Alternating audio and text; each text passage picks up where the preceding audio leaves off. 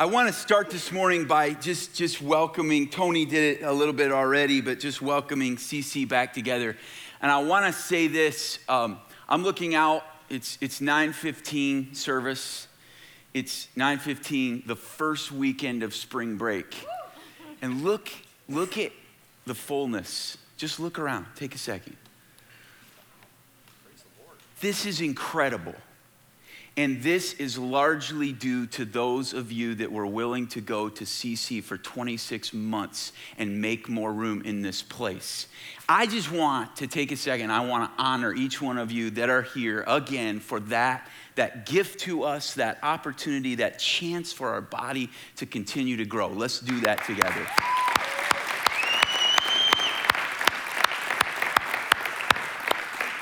And I'll just say this because it moves me deeply to know that the body of Christ is not comprised of the walls where we meet, but that the body of Christ is represented by the people who come together in his name to meet, no matter where they are, whether they are at CC or whether they are here or in just a few short months at a completely new gift from God, new clothes for our body.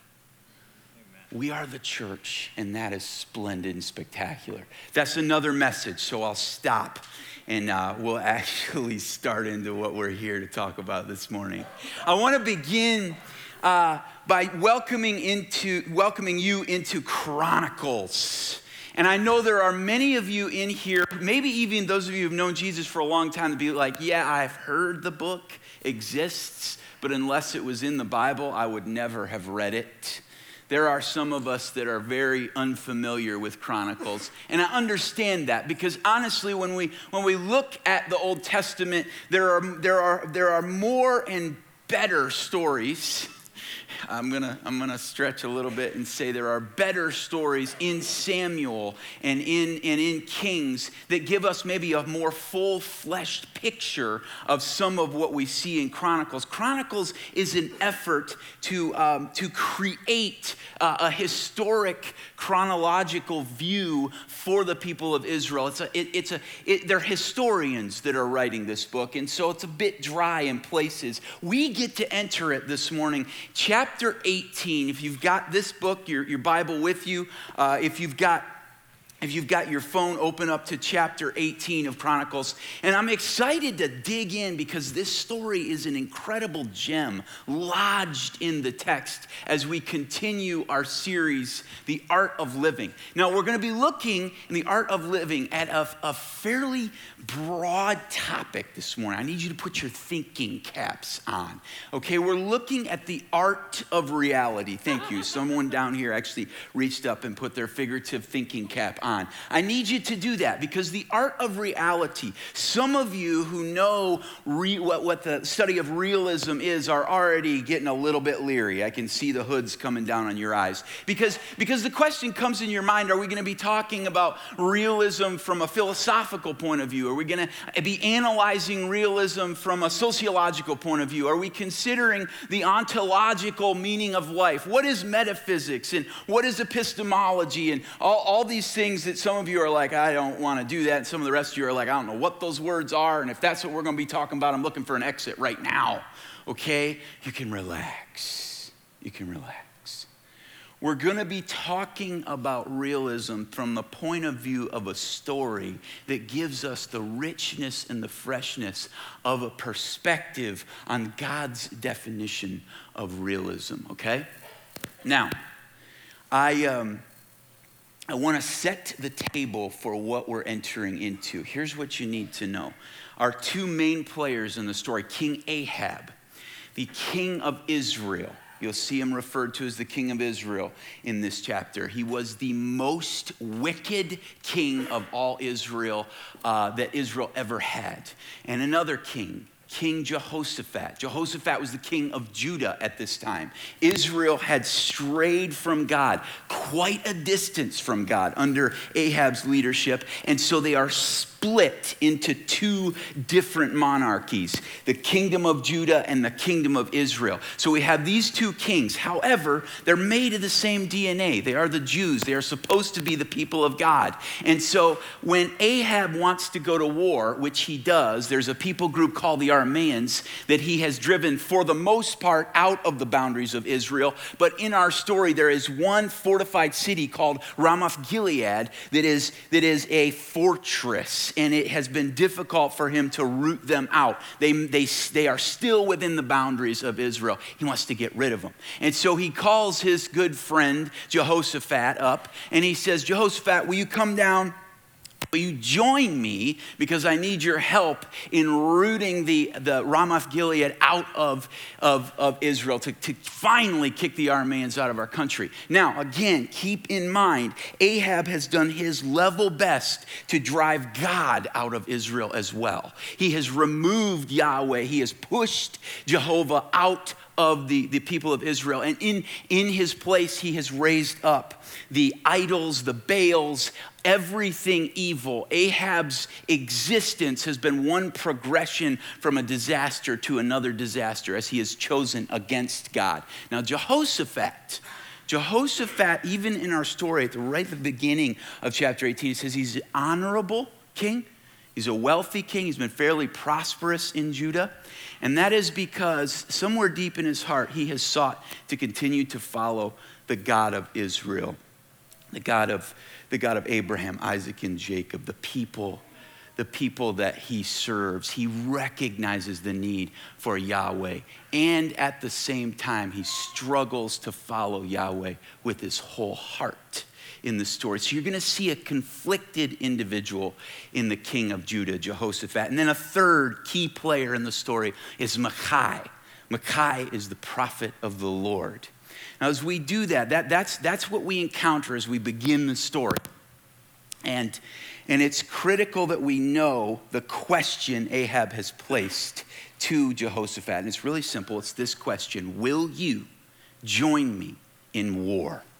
This is a major question, a major decision that they have to make. This is not a minor decision. Will you commit the resources and the people and the presence, the credibility, the power of your nation with me to rout this other people group out?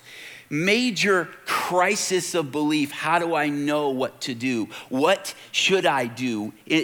How do I understand the next move, guidance and direction moving forward? So, as we enter this question, I want, as followers of Jesus this morning, I want to be looking from the vantage point of what is real in your life. Put yourself in this story as we begin. Ask this question: how do I know what's really true? And how should I realize and respond to what's true in my life? See, that's the crisis of belief that we are confronted with here. And for those of you who are not even yet a follower of Jesus, or maybe you're considering, maybe thinking about this from a different vantage point, you have not necessarily committed your life to him. I just want to say this. I want to acknowledge this as we begin, that as a follower of Jesus, we have answered this metaphysical question, the question of how I know, with this answer: God is, therefore I am. God is, therefore I am. Now, this question has been answered by philosophers and others throughout history in different ways. I think, therefore I am. Or I feel. This is our current philosophy in the West. I feel, therefore I am. I need you to know as we begin that as followers of Jesus, we believe God created and writes all truth. And as such, he is the definer of ultimate reality. See, in the Old Testament with Moses, he answered the question Moses put to him. Moses said, well, what should I tell the Hebrews your name is? How do you define yourself? And God's response was, I am that I am. And in that moment, he set for us, his people, all through history, no other am, no other option. I am the very definition of ultimate reality. When you seek truth, you seek it from me because I created it. There's no other room for another am, for another truth. Understand that from the beginning. And then Jesus further expounded on this idea in the Gospels when he said, I am the way, the truth, and the life. No man comes to the Father but by me. I am the way, the truth, and the life. We believe as followers of Jesus that there is a way that brings truth, which brings ultimate life, which bears ultimate life, and it is Jesus. And so this morning, I want you all of us to approach this topic with that perspective, that acknowledgement that we believe truth ultimately is defined by God here. So saying, let's begin our story. 2 Chronicles 18, I hope that gave you time to get there. I want you to read along with your device or in the Word this morning. We're going to start in verse 3. And remember the question Ahab has just asked. He's just asked, will you go to war with me, Jehoshaphat? And Jehoshaphat replied, I am as you are, and my people as your people. He's acknowledging we come from the same DNA. We will join you in war. Just circle, will join you in war. But Jehoshaphat also said to the king of Israel, first seek the counsel of the Lord. Here's our reality check number 1, follower of Jesus. Ask first. Ask first. Okay? This is what we do even after we've known the Lord. Our tendency as we drift is to really depend on ourselves and our own analysis of the situation, and to consider our options as we're seeking direction, and to begin moving in a certain direction. And then as we move in that direction, go, oh yeah, maybe I should ask God. Maybe I should consider him. But see, we've already begun a trajectory. We've already started something. We see Jehoshaphat vacillating back and forth, even immediately in the story. He says to Ahab, oh yeah, we'll go to war with you. Yeah, let's do that. Maybe we should ask God. See, in our progression, we have to put God in a primary place, a first place in the inquiry of our spirit, to say, I want to ask good questions. I want to put myself in a posture of listening before the Lord, before all else, if you are truly seeking his truth, his guidance, his direction in your life.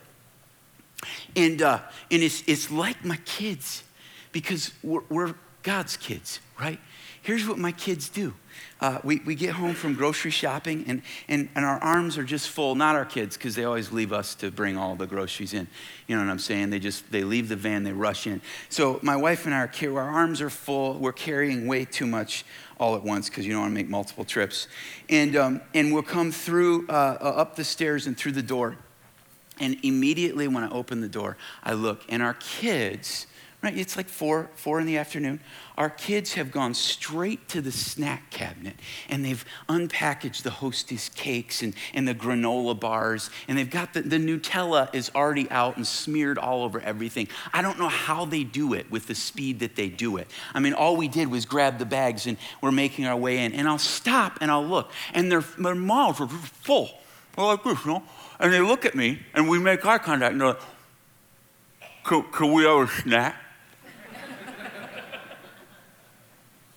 Every time. And I'm immediately confronted with, I have to say this again, ask first.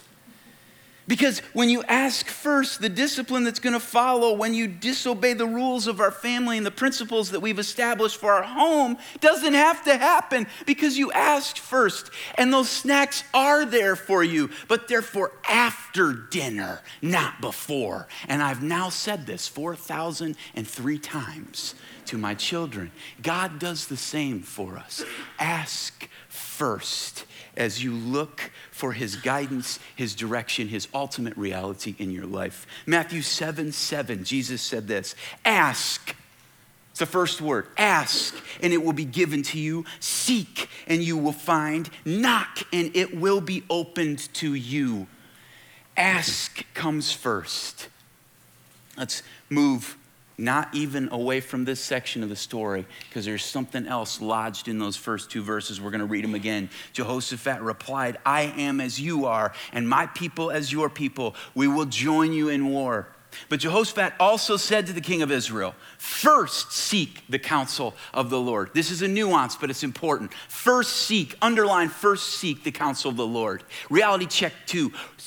Seek with your whole being. And when I say whole being, your heart and your mind. See, Matthew 6:33-34, Jesus said this, but seek first his kingdom and his righteousness, and all these things will be given to you as well. Therefore, do not worry about tomorrow, for tomorrow will worry about itself. Each day has enough trouble of its own. As much as Jehoshaphat should not have answered first, he should have asked first. He does get it right verbally when he says to Ahab, first seek the counsel of the Lord. And this is what's important here. As we pursue God's way and truth and life, we have to do that in first place before other pursuits, before the other things that will clutter in and that will take precedent over our pursuit of him.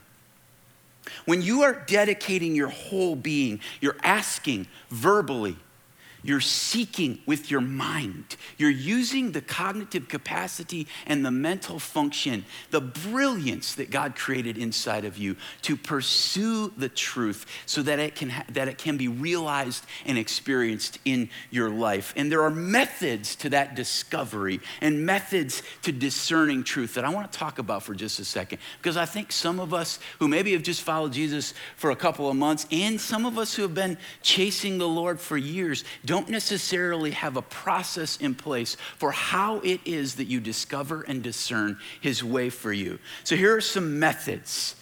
Traditional historic view as we pursue truth. First is the Holy Spirit.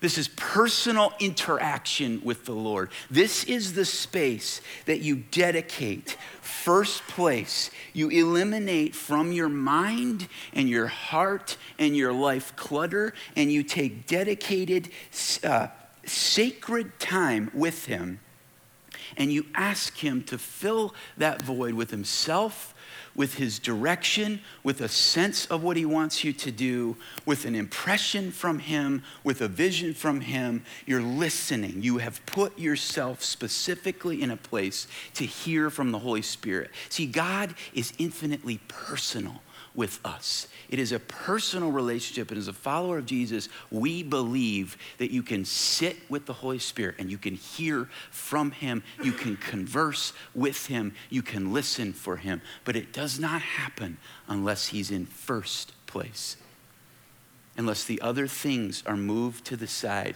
so he has space to communicate with us. The next is special revelation. This is his word, the scriptures to us. The inspired word of God, the blueprint for life that we can look to for his guidance in his direction. And secondarily, it is the manifest presence of the word of God in the form of his incarnate son, Jesus Christ. It's his word and his son, Jesus. Special revelation to us. You can look there and you can believe and have confidence that he will guide us with his truth.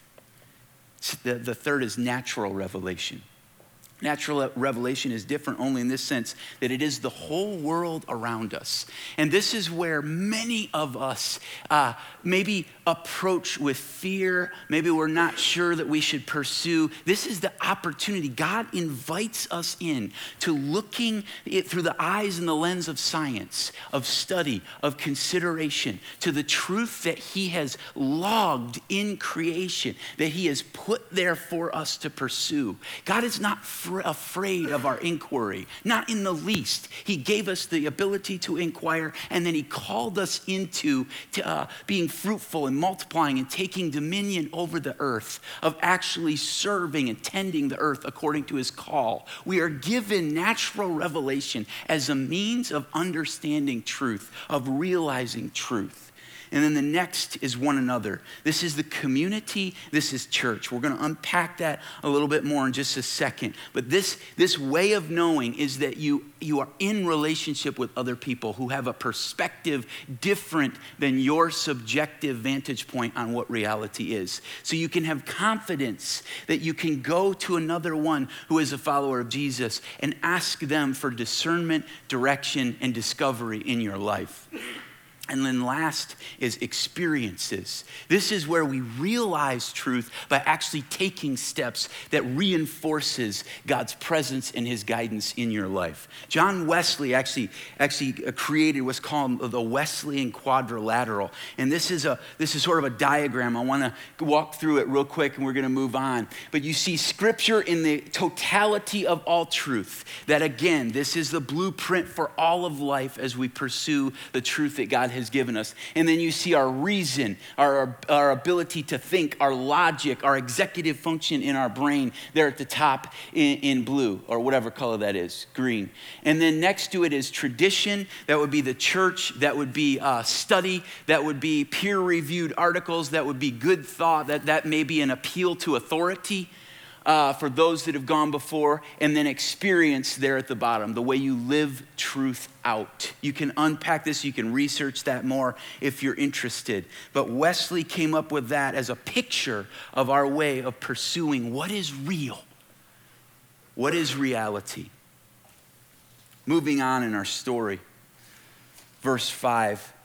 Let's read that together. So the king of Israel brought together the prophets, this would be Ahab, 400 men, underline that, and asked them, shall we go to war against Ramoth Gilead, or shall I not? Go, they answered, for God will give it into the king's hand. But Jehoshaphat asked, is there no longer a prophet of the Lord here whom we can inquire of? You see, Ahab's definitely got his perspective already in place, but he's trying to persuade Jehoshaphat. Jehoshaphat has said, well, hold on. Let's ask for the counsel of Yahweh. You know Ahab, if you read his previous story, he doesn't want to ask for the counsel of of Yahweh at all. In fact, he's pushed all of the prophets of God out of Israel, killed most of them, and he's got a few in prison, okay?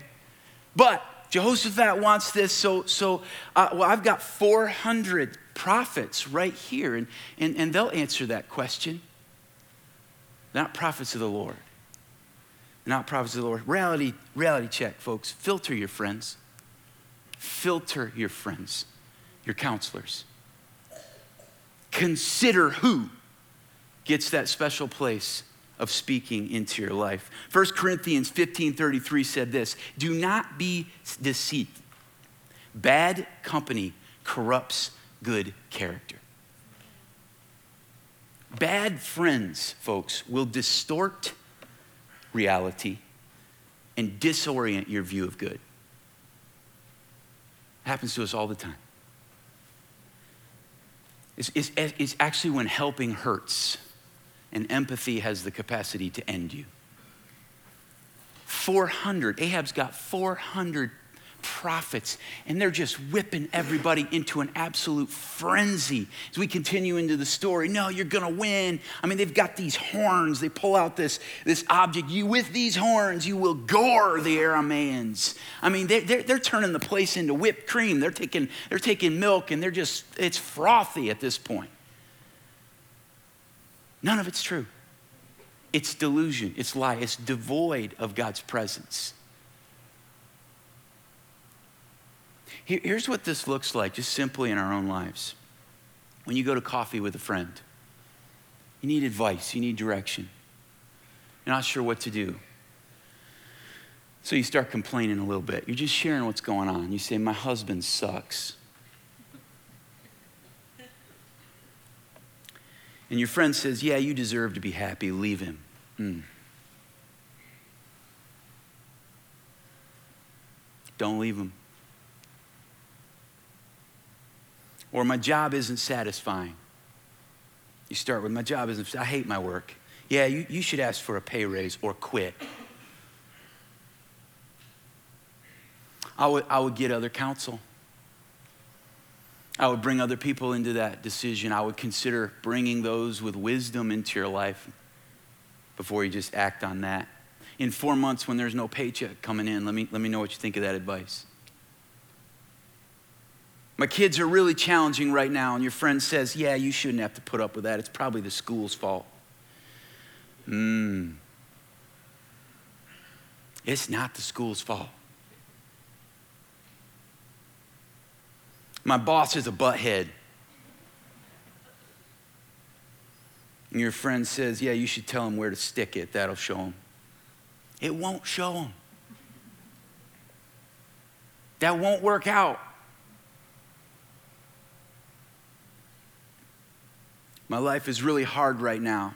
Your friend comes back. Yeah, you should have a drink and forget about it for a little while. Let's party or go shopping. Don't do it. That is the wrong kind of shopping. My parents just don't get me. And your friend says, yeah, maybe you should lie to them to keep the peace. That way nobody gets hurt. Telling you, the enemy comes in and tweaks just a little bit. And through the words of your friend, you have just annihilated trust with your parents. You have broken trust. You have created a devastating reality in the relationship, the bond between you and your parents by listening to that advice. Or how about this one? My finances are tight, so I better not go shopping. Your friend, just put it on your card. Come on, don't miss out. Don't do it. Or you're going to be chopping that card up with scissors in a year or sooner.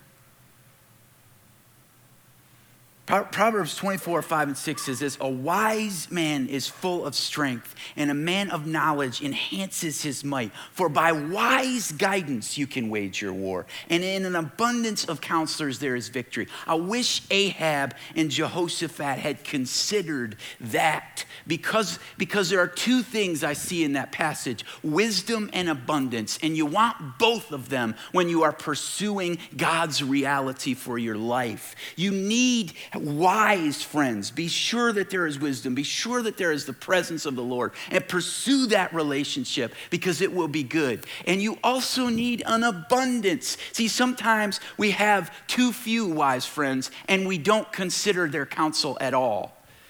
And that's a problem. You need an abundance of wisdom through multiple friends that will give you a direction and offer you thoughts towards your future and the truth. And in this case, we see Ahab very clearly had an abundance of counselors, but no wisdom whatsoever present. We're moving on in the story, verse 7. The king of Israel answered Jehoshaphat, there's still one prophet through whom we can inquire of the Lord, but I hate him because he never prophesies anything good about me, but always bad. He is Micaiah, son of Imlah. And Jehoshaphat, our vacillating, unsure king, well, the king shouldn't say such a thing. That's not nice. So the king of Israel called one of his officials and said, bring Micaiah, son of Imlah, at once. So dressed in their royal robes, the king of Israel and Jehoshaphat, king of Judah, were sitting on their thrones at the threshing floor by the entrance of the gate of Samaria, with all the prophets prophesying before them, those 400. Now Zedekiah, son of Kenani, had made iron horns, and he declared, this is what the Lord says, with these you will gore the Arameans until they are destroyed. All the other prophets were prophesying the same thing. Attack Ramoth Gilead and be victorious, they said, for the Lord will give it into the king's hand. And the messenger who had gone to summon Micaiah said to him, look, the other prophets without exception are predicting success for the king. Let your word agree with theirs and speak favorably. Whew. The pressure's on, baby. Reality check. Avoid confirmation bias.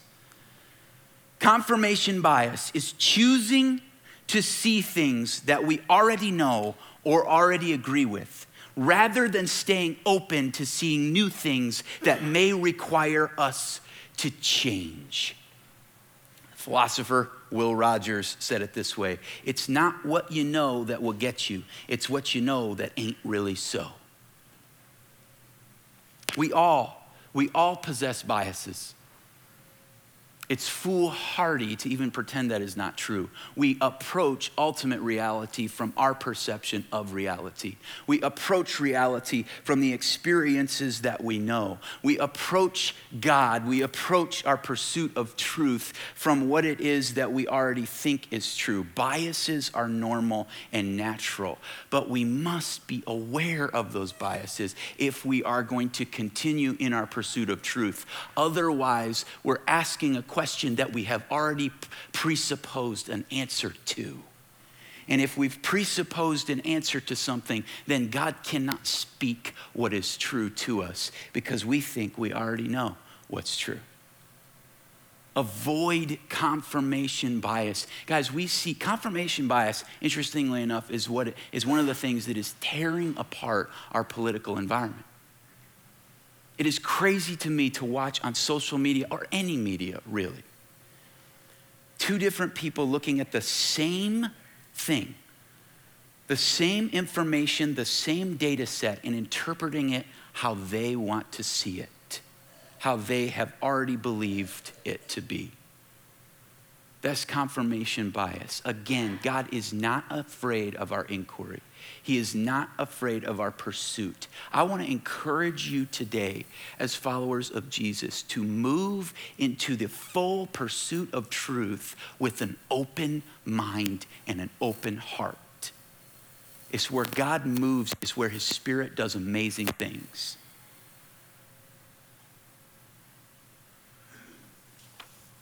Proverbs says this, and I think it's a verse that's been hijacked because it's everybody's favorite verse in today's world. And because it's everybody's favorite verse, we miss what it's actually saying to us. Listen to this passage. Proverbs 3:5-8.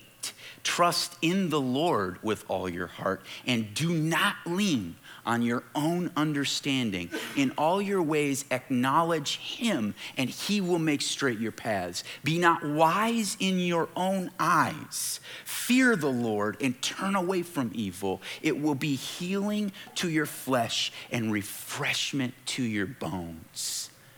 Be aware of your subjectivity. Be aware of your presuppositions. Be aware of your predisposition as you move in the pursuit of truth, and put yourself in a posture of humility, of listening, of hearing as you seek. The story goes on. Verse 13, but Micaiah said, now remember, Micaiah's been summoned. What we don't know from this particular passage, you actually have to go back to Kings. Micaiah's been summoned from prison where Ahab had put him. He comes into the royal, opulent, luxurious space, summoned into this area. There are the two kings. There are the 400 prophets whipping everybody into a frenzy. He comes into it in his prison rags. He comes into it with with bruises on him from the shackles of prison. And he's just been told, you know what to say. Make sure you say what you've been asked to say. But Micaiah says to the messenger, as surely as the Lord lives, I can tell him only what my God says. When he arrived, the king asked him, Micaiah, shall we go to war against Ramoth Gilead, or shall I not? Attack and be victorious, he answered, for they will be given into your hand. And the king said to him, how many times must I make you swear to tell me nothing but the truth in the name of the Lord? See, we got to dig a little deeper to understand. Micaiah's first statement comes out of sheer sarcasm. He walks into this space and he's angry. He sees the deceit palpable everywhere. He recognizes what's happening. You're all colluding. You're all drinking the purple Kool-Aid. He says, sure, go to war. You'll be victorious. Have at it. And Ahab knows, sees, senses, can't miss the sardonic response. Then Micah answered, I saw all Israel scattered on the hills like sheep without a shepherd. And the Lord said, these people have no master. Let each one go home in peace. And the king of Israel said to Jehoshaphat, didn't I tell you that he never prophesies anything good about me, but only bad? If you're thinking this dude's having a tantrum, you are correct. He's throwing a fit, the fit of a 2-year-old. I don't like it. Makes me feel bad. Here's reality check. Hear and heed. Hear and heed the truth as God sees it. To realize means to grasp reality. To realize means to see what's really real. To understand it clearly. Realizing is actually when you've recognized something and now you're beginning to get traction. This is an aha moment. It's when you say, oh, it dawned on me. And then our experience is when we begin to move forward. We're now heeding what we have heard. We're now saying, yes, God, your way. I'm a little frightened because I can't see the next step. My way, I had it all set out step by step. Your way, I'm not sure, but I do. You're speaking and I'm listening, God. I'm going to move in that direction. I want to share a story from Dr. Everett Piper, who is the president of Oklahoma Wesleyan University. In one of his blogs, he tells this story, and it illustrates reality check. Hear and heed the truth as God sees it. He said, this past week, I actually had a student come forward after a university chapel service and complain because he felt victimized by a sermon on the topic of 1 Corinthians 13. It appears this young scholar felt offended because a homily on love made him feel bad for not showing love. In his mind, the speaker was wrong for making him and his peers feel uncomfortable. I'm not making this up. Our culture has actually taught our kids to be this self-absorbed and narcissistic. Anytime their feelings are hurt, they are the victims. Anyone who dares challenge them and thus makes them feel bad about themselves is a hater, a bigot, an oppressor, and a victimizer. Everett Piper says, I have a message for this young man and all others who care to listen. And I'm going to stop right there and I want to say this, not just for this generation, but for the generation who raised this generation. This generation is imbibing and repeating what they have heard from the generation who has gone before. So this is for every single one of us. Piper says this, that feeling of discomfort you have after listening to a sermon is called a conscience. And an altar call is supposed to make you feel bad. It is supposed to make you feel guilty. The goal of many a good sermon is to get you to confess your sins, not coddle you in your selfishness. The primary objective of the church and the Christian faith is your confession, not your self-actualization. That is powerful, folks. See, when we pursue our self-actualization, we are saying no to Christ's actualization in us. See, the difference between selfishness and love, interestingly enough, in Corinthians, is that we say, I'm laying down myself, I'm giving up me, and I am taking Christ into me, that his way would be my way. I want to actualize Jesus Christ in my life. And sometimes that doesn't feel good. One of the most significant things that was told to me in a preaching class was, it is your job to comfort the afflicted and to afflict the comfortable. And some of us who have been following Jesus for years, year after year after year, we've gotten to a point of complacency. We've gotten to a point of apathy. We've hit this wall and we just kind of think we've got it all made. May it never be so. May our continuation of the pursuit of Jesus never stop. We are being formed and shaped in our character towards the Lord until the very end, when we meet him, when it says in the twinkling of an eye, we're swallowed up by the imperishable. I want Christ's actualization in us. Hear and heed the truth. Now here's what happens between the end of that path. So we're actually gonna skip to verse 25 because there's this section that we don't have time to read. But what happens in that section is that Micaiah goes on to explain to Jehoshaphat and to Ahab what's actually happening with these 400 prophets that are obsessed and possessed of a deceiving spirit that is causing them to perpetuate deceit after deceit. And he shares with them what's actually taking place. He pulls pulls back the veil so that they can see into the spiritual world, and he declares what is true to them.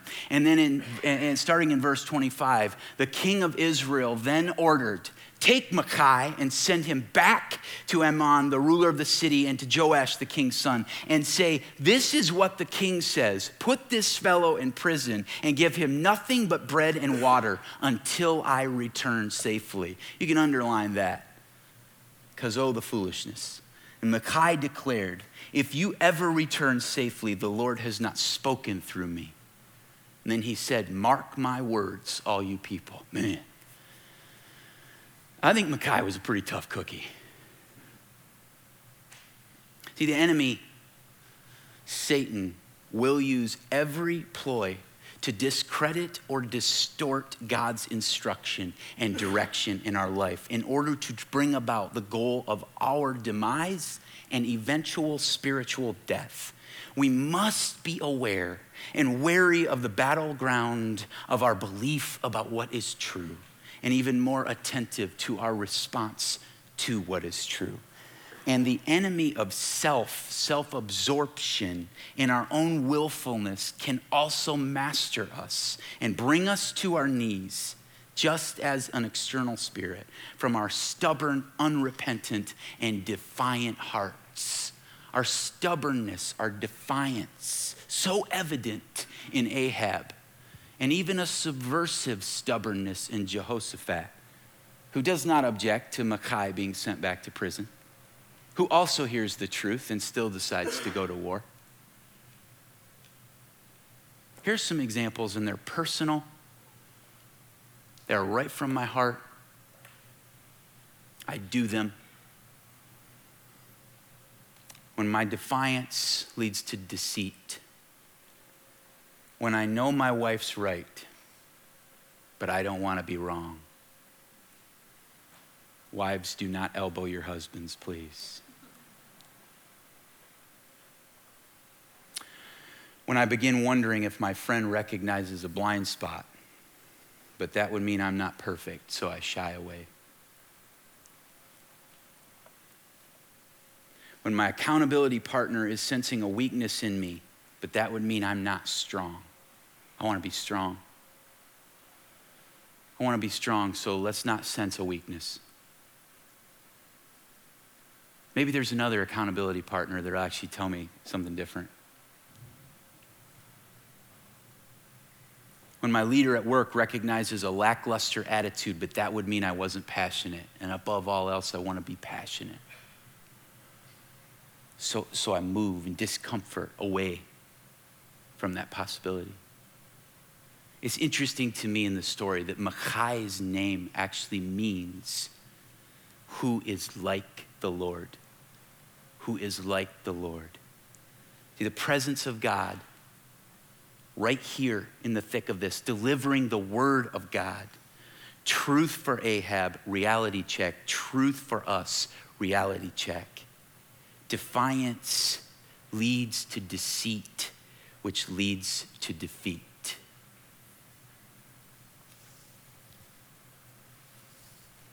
I want to move forward in the story. Here's the conclusion of the story. Without reading it, you can read on, read the next page. It's 4:34. Ahab and Jehoshaphat, they send Micaiah back to prison. They go to war. Ahab has the good sense to try to disguise himself. He takes off the evidence of his kingship, but he goes to war anyway. He thinks that this will protect him from whatever prophecy came from Micaiah. He goes into battle. He's in the battle. He gets frightened. He moves away from the battle, and the text tells us a random arrow hit him between his breastplate and the other portion of his armor, and that arrow lands right in the chink of his armor, and it takes his life. Surprise, surprise. It's the end, the demise of Ahab. Israel loses, Jehoshaphat runs. Reality check. God's truth is real. Here's where I want to end. Jesse, you can come on up now. Jesse's going to take us through Over All I Know again. Reality check for us is that God's truth is real truth. 2 Timothy says this in chapter 4, 1-4. I charge you in the presence of God and of Christ Jesus, who is to judge the living and the dead, and by his appearing in his kingdom, preach the word, be ready in season and out of season, reprove, rebuke, and exhort with complete patience and teaching. For the time is coming when people will not endure sound teaching, but having itching ears, they will accumulate for themselves teachers to suit their own passions, and will turn away from listening to the truth and wander off into myths. As for you, always be sober-minded, endure suffering, do the work of an evangelist, fulfill your ministry. This word sober-minded means collected, means calm, means in the peace of God, you trust in God as you pursue his direction in your life. It has this idea of being circumspect, being thinkers, being truth seekers. God wants truth seekers. God wants true listeners. God wants followers who are attentive to his voice, who are looking for the aha moment so they can take the next step in pursuit of him. Jesus said, if you abide in my word, you are truly my disciples, and you will know the truth, and the truth will set you free.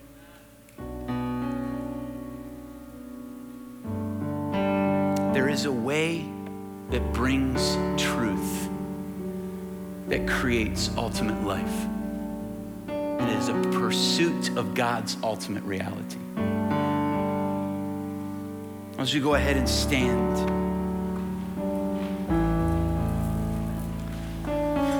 God, as we close now, as we end this opportunity to hear from you, I just ask that leaving today, there would be parts of ourselves that we've actually opened up to hearing you maybe for the first time. God, that we would be longing, seeking, desiring to hear from you.